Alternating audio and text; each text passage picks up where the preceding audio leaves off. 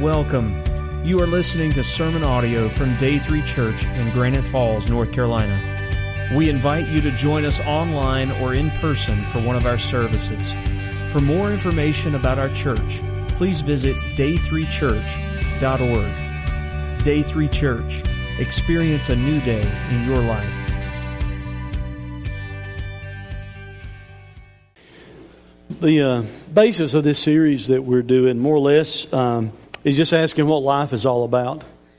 And earlier, as I was making the announcements, I kind of cover those topics that we have been dealing with. And the topic that we're on right now is number 3, what is my life about? Originally, that was going to be one Sunday, and like last Sunday, we would have finished up the series. But as I started looking into this question of what, there was just more there than I thought that we could even begin to try and deal with in one Sunday. So today, we're going to finish up this topic of what is my life about. That's not the question necessarily of what life is about. That's all of these questions that we're bringing up before us. But specifically, there's something very important that your life needs to be about. A lot of times, people kind of feel like maybe Solomon did in Ecclesiastes. Solomon was on kind of a fact-finding journey about life. And he said that he applied his heart to seek and search out wisdom, all that was done under heaven. And this is kind of the conclusion that he drew, at least at the time, when God was leading him to write this. He said it's an unhappy business that God has given to the children of man to be busy with. I've seen everything that's done under the sun. Behold, all is vanity and a striving after the wind. That's a pretty negative viewpoint of life, to think that everything is just vain. That there's not really any purpose or intent to life whatsoever. But a lot of people feel like that. They just feel like, what's the use? It's like trying to chase after the wind. And people will try and draw conclusions about the meaning of life through a couple of main pathways. One is speculation, and we've talked about this just briefly each week. And that's just where someone does exactly that. They're speculating what life is about. They're looking around them, they're looking in their heart and their mind, and that's how they're trying to answer the question about life, which we're not infallible. We've got sins, and we're human beings. We're not God. So I don't know we're going to come up with a really good definition of what life is about just using speculation. So instead of speculation, I would suggest to you what we do is use revelation, and revelation is God, the one that made us, the one that gives us this owner's manual for life. He can tell us and wants to tell us what our life is about. So we need to look into the Word of God to discover this, not speculation. As we started asking these questions, who are we? We found out from the Bible that God intentionally made us, that we're not a mistake in any way. There's never been such a thing as an illegitimate baby, because God always has a plan. God's the one that creates life. So God made you. When we start thinking about, why did He do that? We found out that the Bible tells us God made us to love us. But God also made us for His pleasure, that we're supposed to love Him back and more or less serve Him, that we'll talk more about in just a second. And ultimately, God made us to be transformed into the image of His Son, Jesus. So when we start talking about this question about what are our lives about, we found out on that first Sunday a couple of weeks back, 3 weeks back, matter of fact, we found out that we're supposed to serve Him. Because the Bible in Ephesians 2:10 tells us this: we are His workmanship. God made us. He's the master craftsman. He's the one that designed us and made us. But He made us with a purpose. He said we are His workmanship, created in Christ Jesus, notice this, for good works. And He even planned those good works before we were ever born. He said, which God prepared beforehand that we should walk in them. God has some things that He wants you to do. He wants you to serve Him. Then last week, as we continued taking this question about what is our lives about, what should our lives be about, we focused upon this, that while we're made to serve God, one specific way that we are to serve Him is that He's given us a mission. He's given us a mission. It's called the Great Commission, not the Great Suggestion. And of course, it's found there in Matthew 28:19. Go therefore and make disciples of all nations, baptizing them in the name of the Father, the Son, and the Holy Spirit, teaching them to observe all things that I have commanded you. That's not just a suggestion, that's a command that He gives us. He gives us this mission, these marching orders that we need to be about. This mission that He gives us, it's a very, very important mission that we need to take seriously. I mean, He called us to serve Him, and He commands us to serve Him. He compels us to serve Him. We found out that as we were talking about serving God out of Ephesians.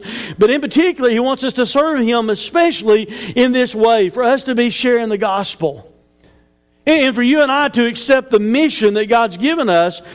Last week we focused on this. It's a continuation of the ministry of Jesus. You and I having the chance, the opportunity to share the gospel. That's why Jesus came, in order that people might be forgiven of their sins and have everlasting life. So we have that as part of our mission. We can continue the very mission that Jesus came into this world for.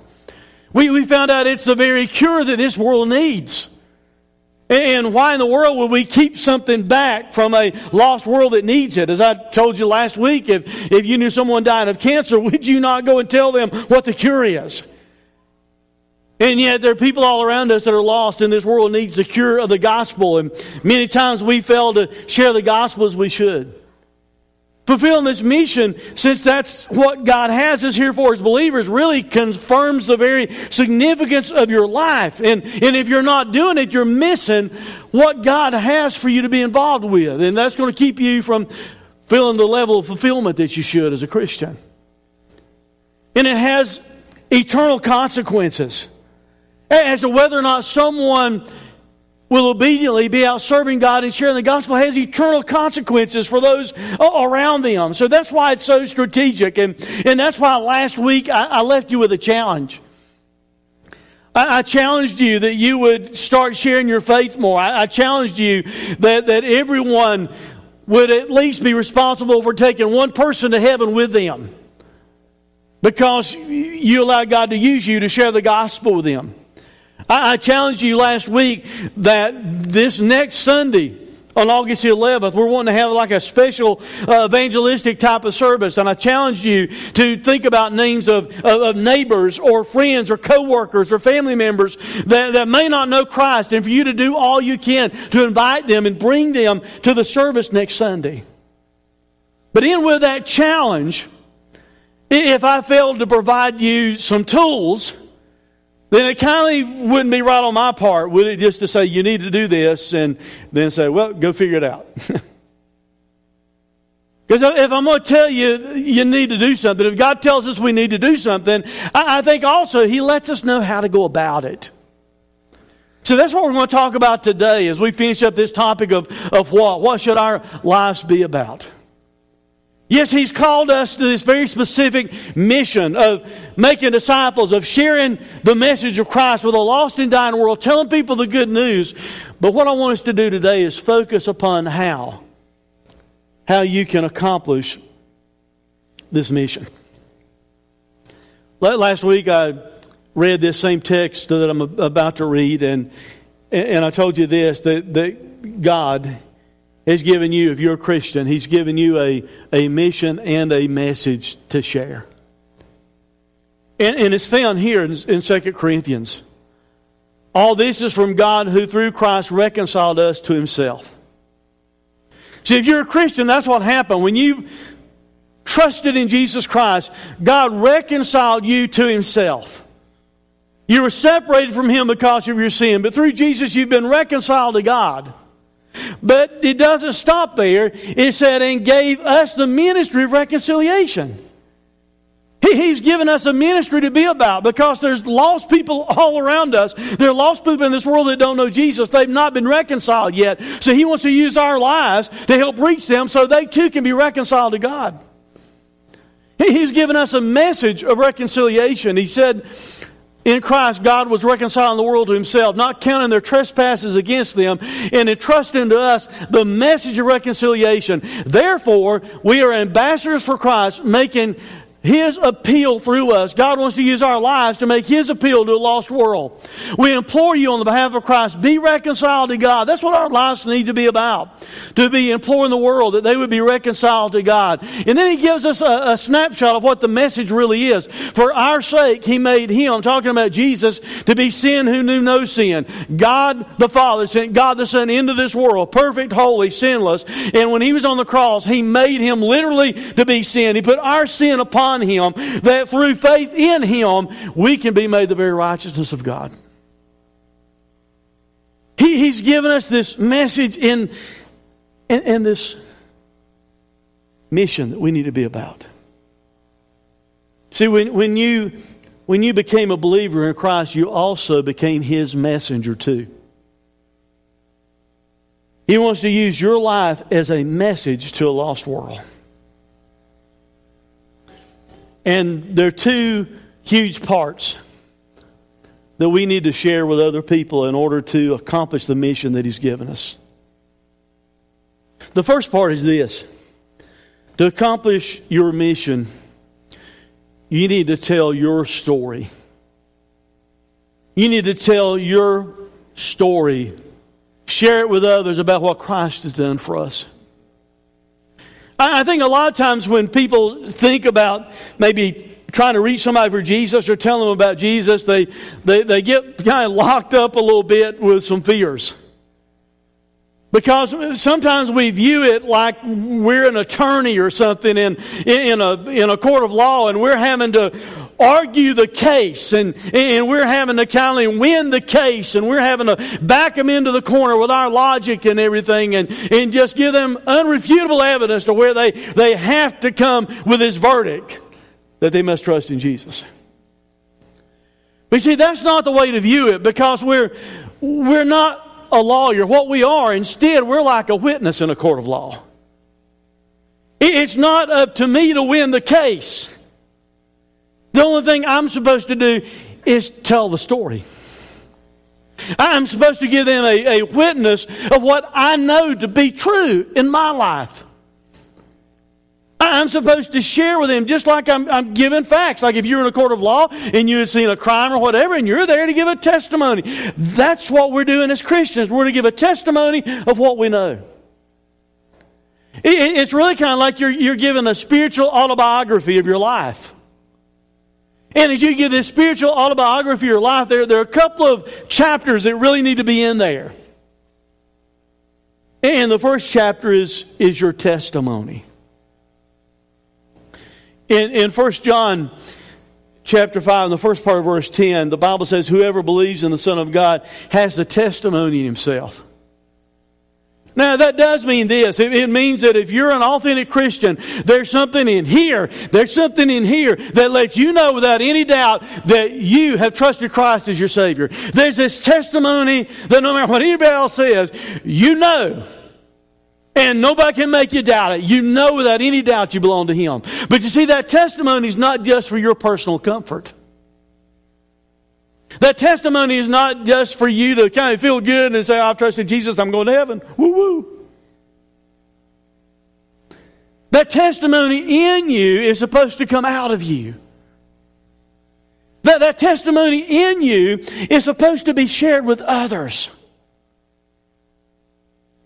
In 1 Peter chapter 2 and verse 9, and I think I actually read this verse just for a moment last week and alluded to it, but it says, for you are a chosen people. You see, we don't tend to view ourselves like this, but this is what the Bible says. If you're a Christian, you're a chosen people. You're a royal priesthood. You're a holy nation. You're God's special possession.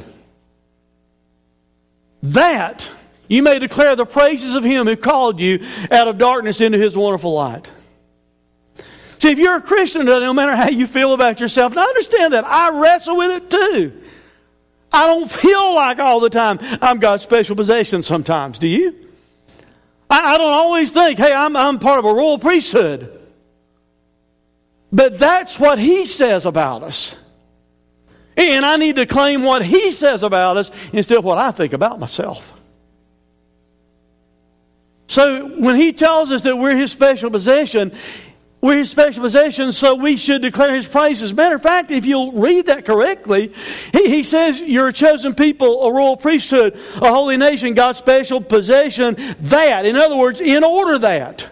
What He's saying is this: because you are these things, here's what you ought to do.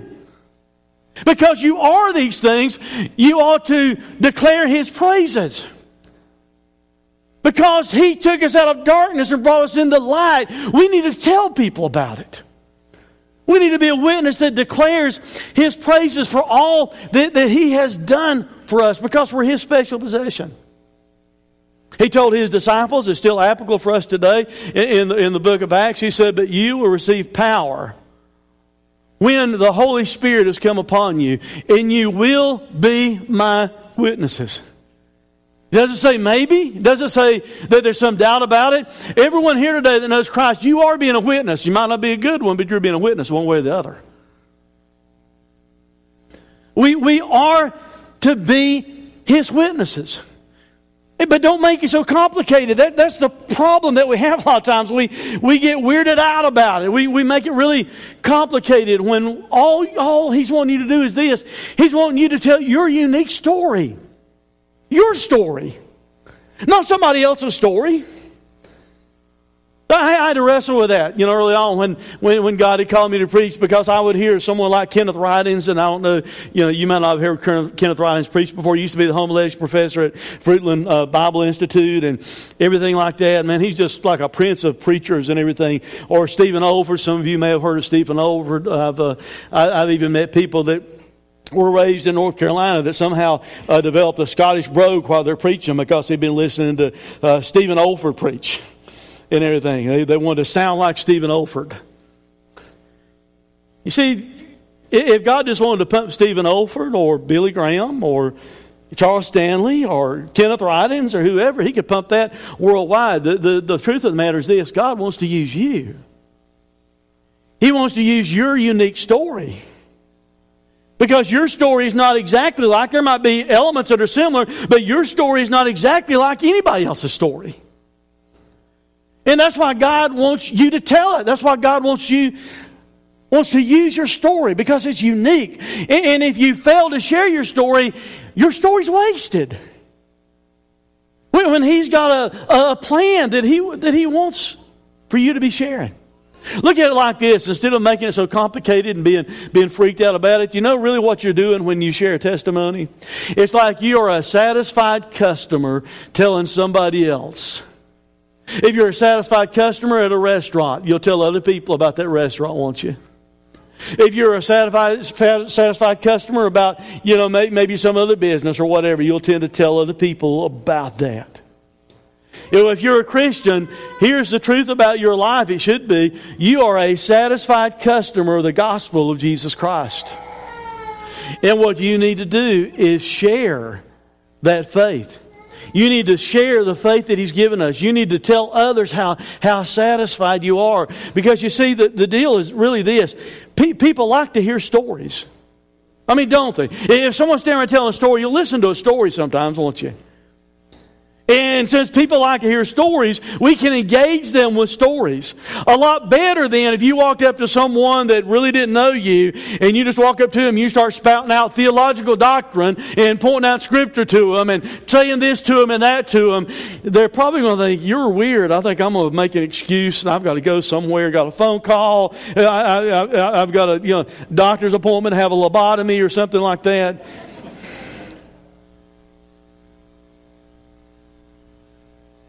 And yet that's what we've done a lot of times. Regrettably, we've messed it up, because that's the approach we've taken when I think a lot of times what we need to do first is tell our story, because we can engage them by telling our story. Have you ever noticed the method of Jesus? Jesus told stories all the time, didn't He? We call them parables. And He would tell those stories to get truth across and engage people, and then He would stick truth in with it. And that's why we need to tell our story, because God wants to use your story to help knock down doors, to help build a relationship in somebody's life. I'll give you a couple of quotes by Rick Warren today, but here's one that I really like, I found this week. And he said this: shared stories build a relational bridge that Jesus can walk across from your heart to others. That's why we need to share stories, to build a pathway, to build a roadway, to build a bridge from Jesus being in our heart to being in the heart of somebody else. But we need to engage them by sharing our unique story. The Apostle Paul, who, by the way, God used to write more of the New Testament than anybody else. He, at least 6 times in the New Testament, tells his personal story. And he's telling his personal story for a reason. Now one very good place you can turn to and read is in Acts 26. And we're not going to turn there and read today. But I am going to kind of give you an assignment today. You didn't know you were coming to church for homework, did you? Because as you read Paul's testimony here in Acts 26, as you read through it and think about it, you'll discover there's some elements, at least 4 elements in his testimony that I would submit to you that we need to have as part of our testimony. The first one is this: Paul talks about his life before he met Jesus. So, if you got one of these in the updates, please pull it out and look at it. If you failed to get one, I think we've got some extra copies probably laying out in the hallway you can grab before you leave. But your assignment is, I want you to read Acts 26, sometime this week, and I want you to think about these questions, and I want you to write out your testimony so you'll be ready to share it. You need to talk about what your life was like before you met Jesus. You want to know why that's important? So you don't come across as holier than thou know-it-all to somebody, to where you're looking down upon them. You need to be completely transparent and tell them how messed up you were before you found Jesus. And maybe how messed up you still are.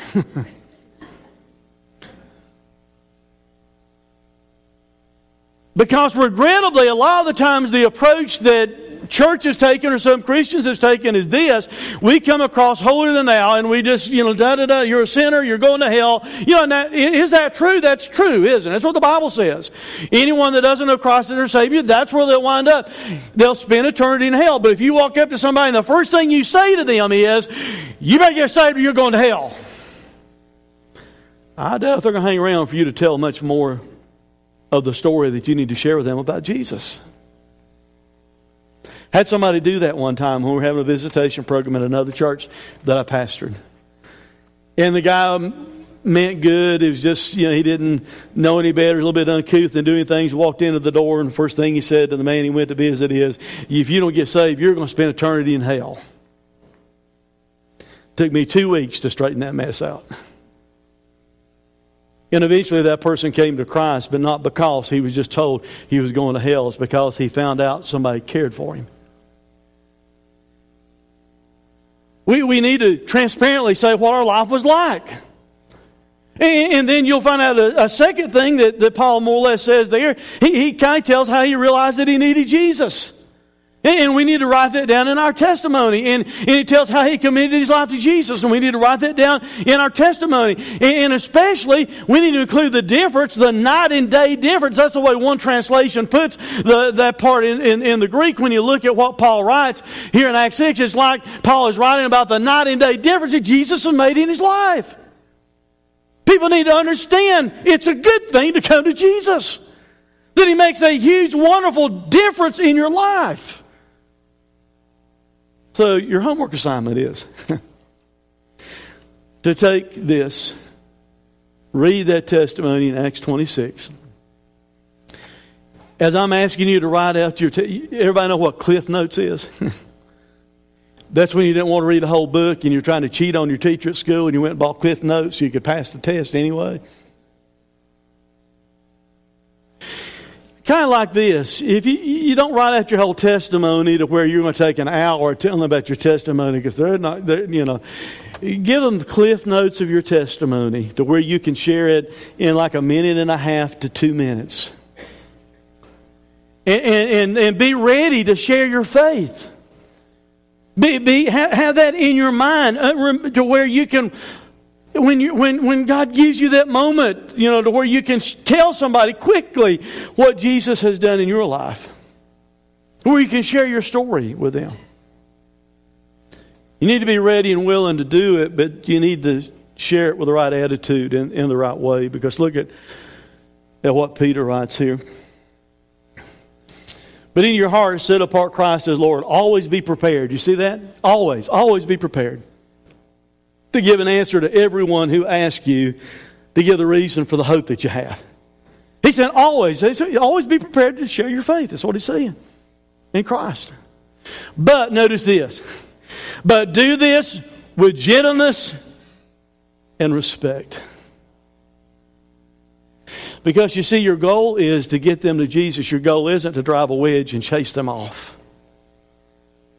And they need to understand that you care and that you love them. And with gentleness and respect, share the gospel with such a way that you've got a clear conscience. So if people speak maliciously about you, you understand you've done what you're supposed to do in the right way as you shared your faith with the other person.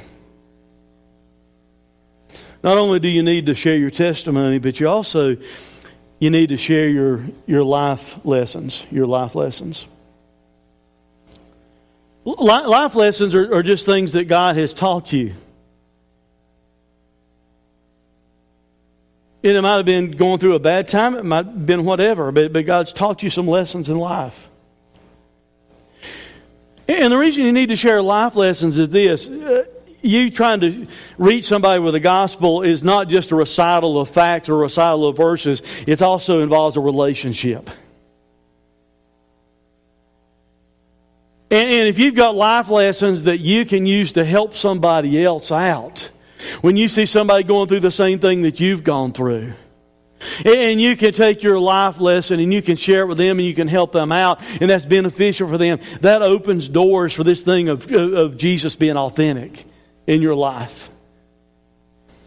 When you think about things that you face, things that you've been through, how He's taught you things about Himself or things about relationships or temptations or whatever the case is. Solomon in Proverbs and Ecclesiastes shares a lot of wisdom that we need. And he even said this in Proverbs. Hear, O son, of father's instructions, and be attentive that you may gain insight. For I give you good precepts, do not forsake my teaching. So he said, listen, there's some things I've learned that I need to share with you. And that's true in our lives. There's things that we have been through and things that God has taught us that we need to share. And that brings me to a second quote from Rick Warren this week. I read this years ago in The Purpose-Driven Life, but he said this: God never wastes a hurt. And that really stuck with me because you see, that gives me hope, because that means, wow, you mean the bad things in my life? The things that have hurt me, God's not going to waste that. God's going to use it in some way. Rick Warren recently got to apply that to his own life in a huge way. Because a few weeks ago we mentioned to you that we'd heard that his son had committed suicide. Last Sunday, Rick Warren returned to the pulpit for the first time since that happened. And instead of sweeping it under the rug and acting like it didn't happen or anything like that, he went before the congregation there. He had already written a letter to the congregation and sent it out, but he stood up and he preached a message about what it was like to be a father of a child that struggled with some mental depression issues and things like that. You know why that was a great thing? He was willing to do that because in all that congregation that they have, there would be multitudes of other people there who were wrestling with situations with their children or in their own lives with being depressed and discouraged. I've shared with you before about my dad being an alcoholic and things I experienced as I was growing up before my dad was murdered. Just seeing him be an alcoholic and being controlled by alcohol. So all through my life, if I've had a chance maybe to help someone that's struggling with alcoholism, it makes me feel like I redeemed my past a little bit.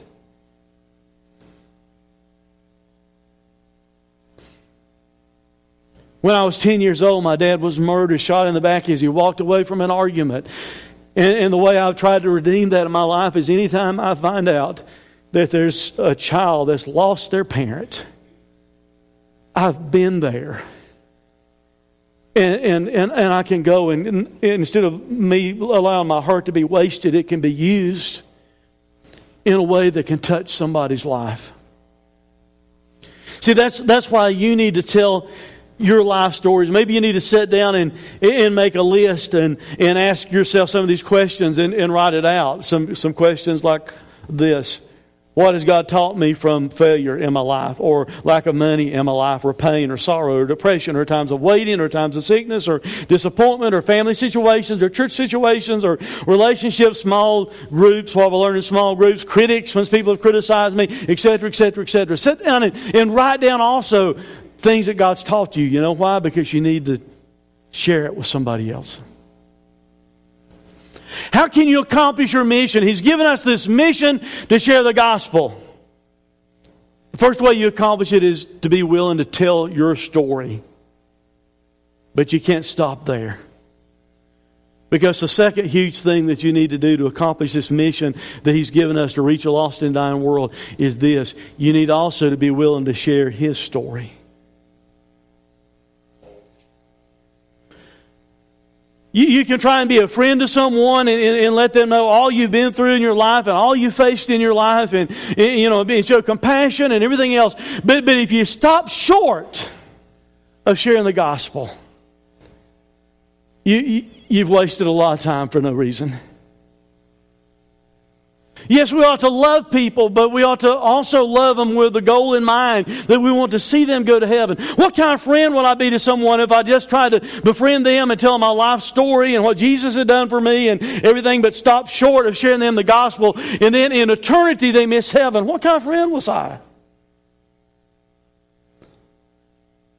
So we can't stop short of telling His story. We need to share the gospel with people.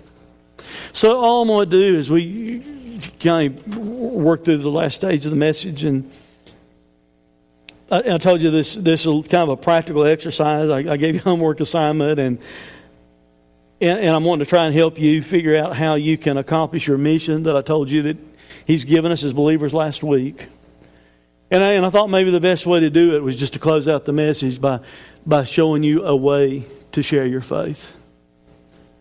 There are a lot of different ways that people use. There's all kinds of systems that are out there and things that people have used. And this one's a fairly old one, but I don't know. I just keep coming back to it. I've done things, like faith evangelism and other things like that. Faith evangelism is where you use the word faith as an acronym, and each letter means something, and there are verses that go with it. And last church I pastored, we used that maybe for a couple of years and probably baptized maybe 50 people or something in a couple of years, using faith evangelism.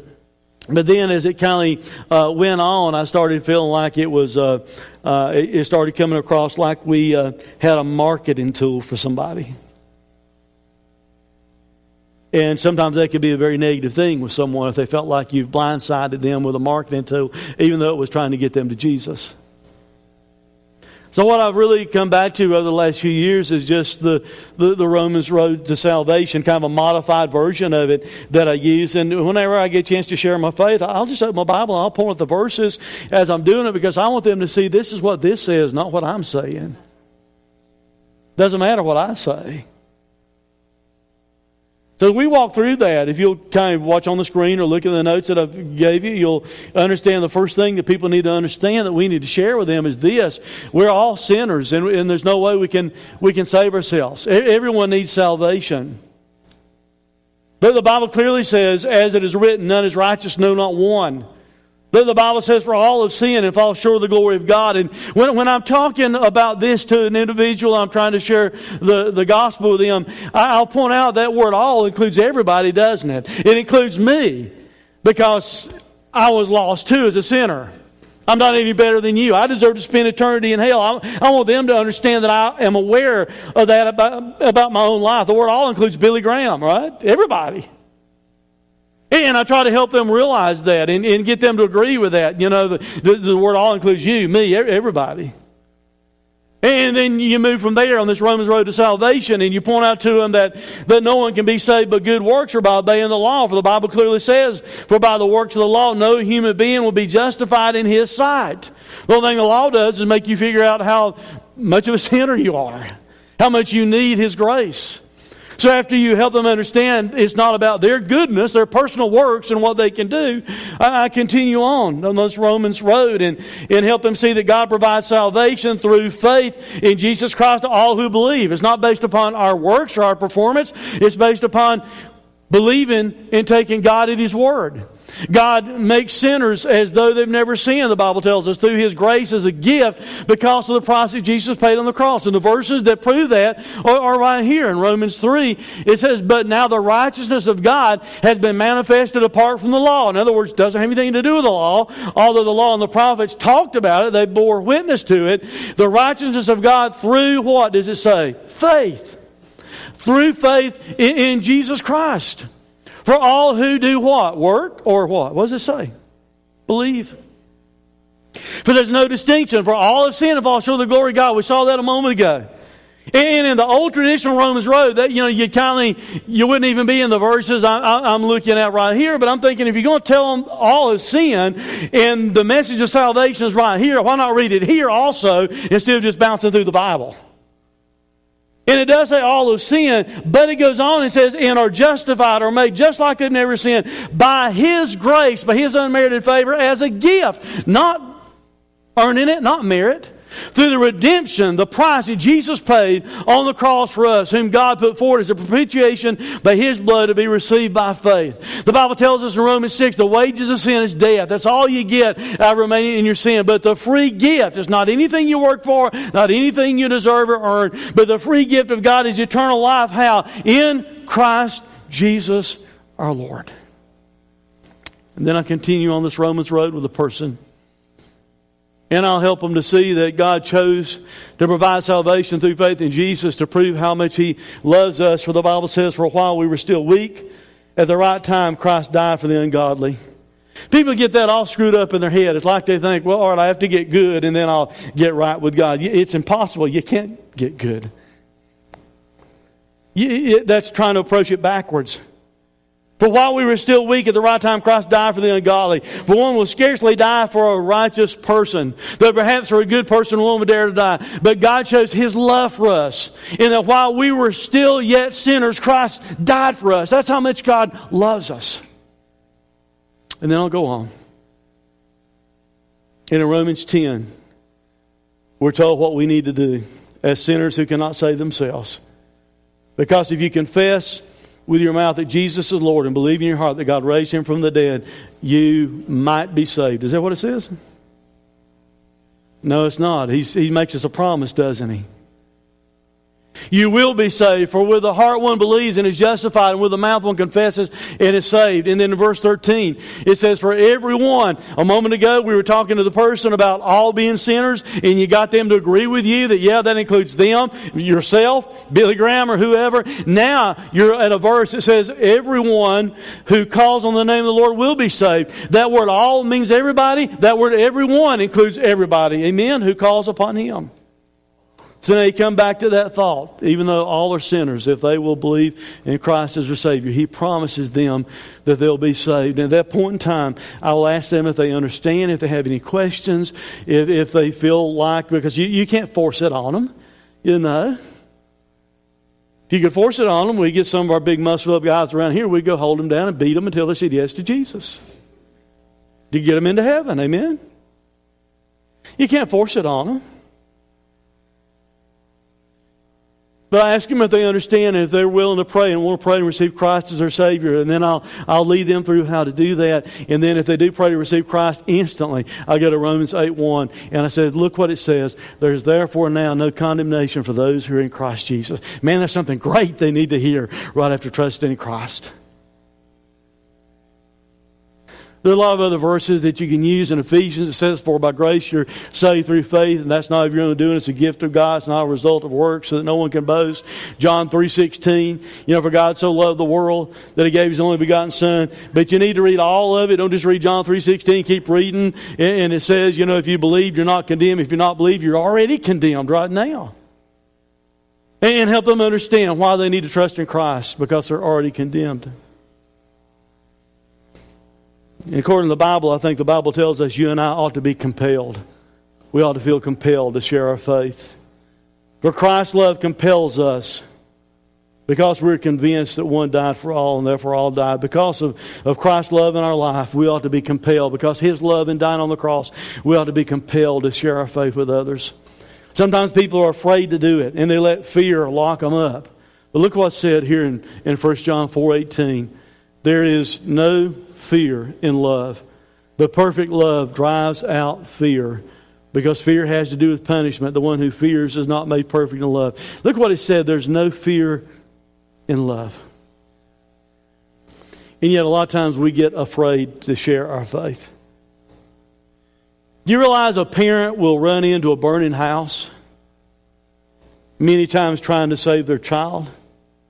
As they run into that burning house, it's not that they don't have any fear, because the flames are real and it's a scary situation. But you know what compels them to go into the house anyway to try and save the child? Their love.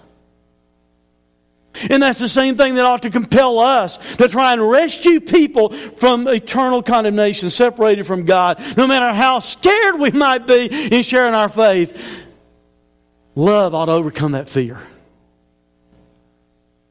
To where we're willing to share our faith, because the Bible tells us it's not God's will for anyone to perish. He doesn't want anyone to perish. God's not slow in keeping His promise, as some understand slowness. Instead, He's patient with you, not wanting anyone to perish, but everyone to come to repentance. He doesn't want anyone to perish. That's why you need to tell your story. That's why you need to tell His story.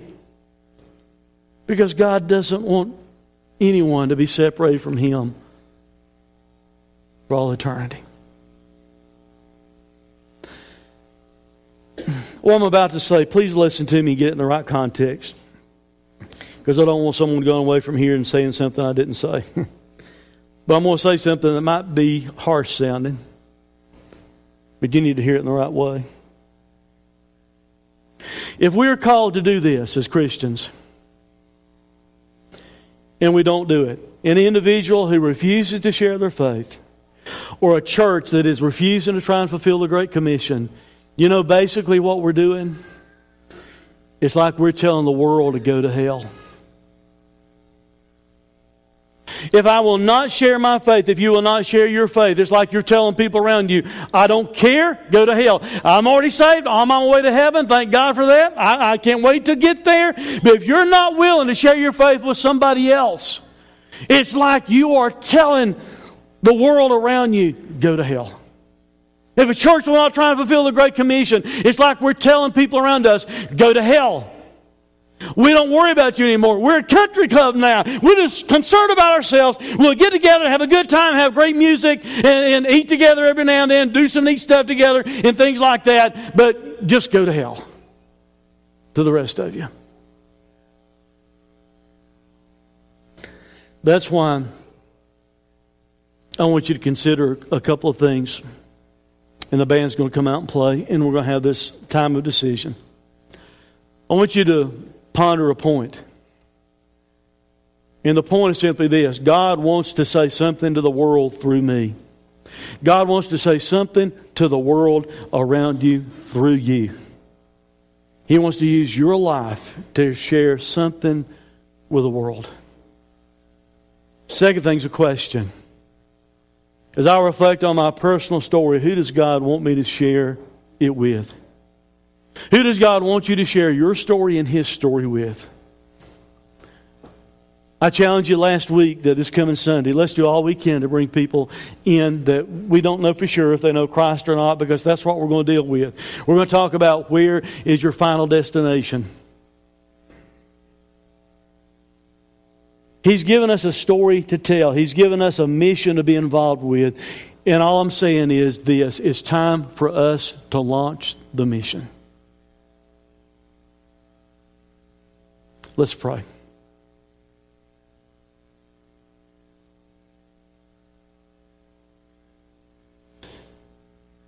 God, we thank You for Your amazing love. While we can't fully comprehend it all, but God, You tell us and You proved that You love us by sending Your Son to die on the cross. Father, I pray, Lord, if there's someone here in this place this morning that has never said yes to Jesus, that you will help them to see through those verses that we just looked at a moment ago, that they are sinners that cannot save themselves, and they can't work or be good enough to go to heaven. And what they must do is trust in the finished work of Jesus on the cross. To believe your promise, take you at your word, that you will save us when we admit to you we're sinners and we call out to you and ask for salvation based upon what Jesus did for us on the cross. Father, for the rest of us that know that, we've got the testimony in ourselves. God, I pray you help us to awake from complacency in the age in which we live. I pray you help us to grab hold of the challenge that you've given us, the mission you've given us to reach a world, a lost and dying world. Help us to be willing to go forth and tell our story, what you've done for us, and help us to go and tell your story, what you've done for the world through Jesus. And Father, we pray and we ask you to bless our efforts. For it's in Jesus' name I pray. Amen. Thanks for listening to this sermon audio production from Day 3 Church. We pray that it has ministered to you. For more information about our location, service times, or other sermon podcasts, please visit us online at day3church.org. Day 3 Church. Experience a new day in your life.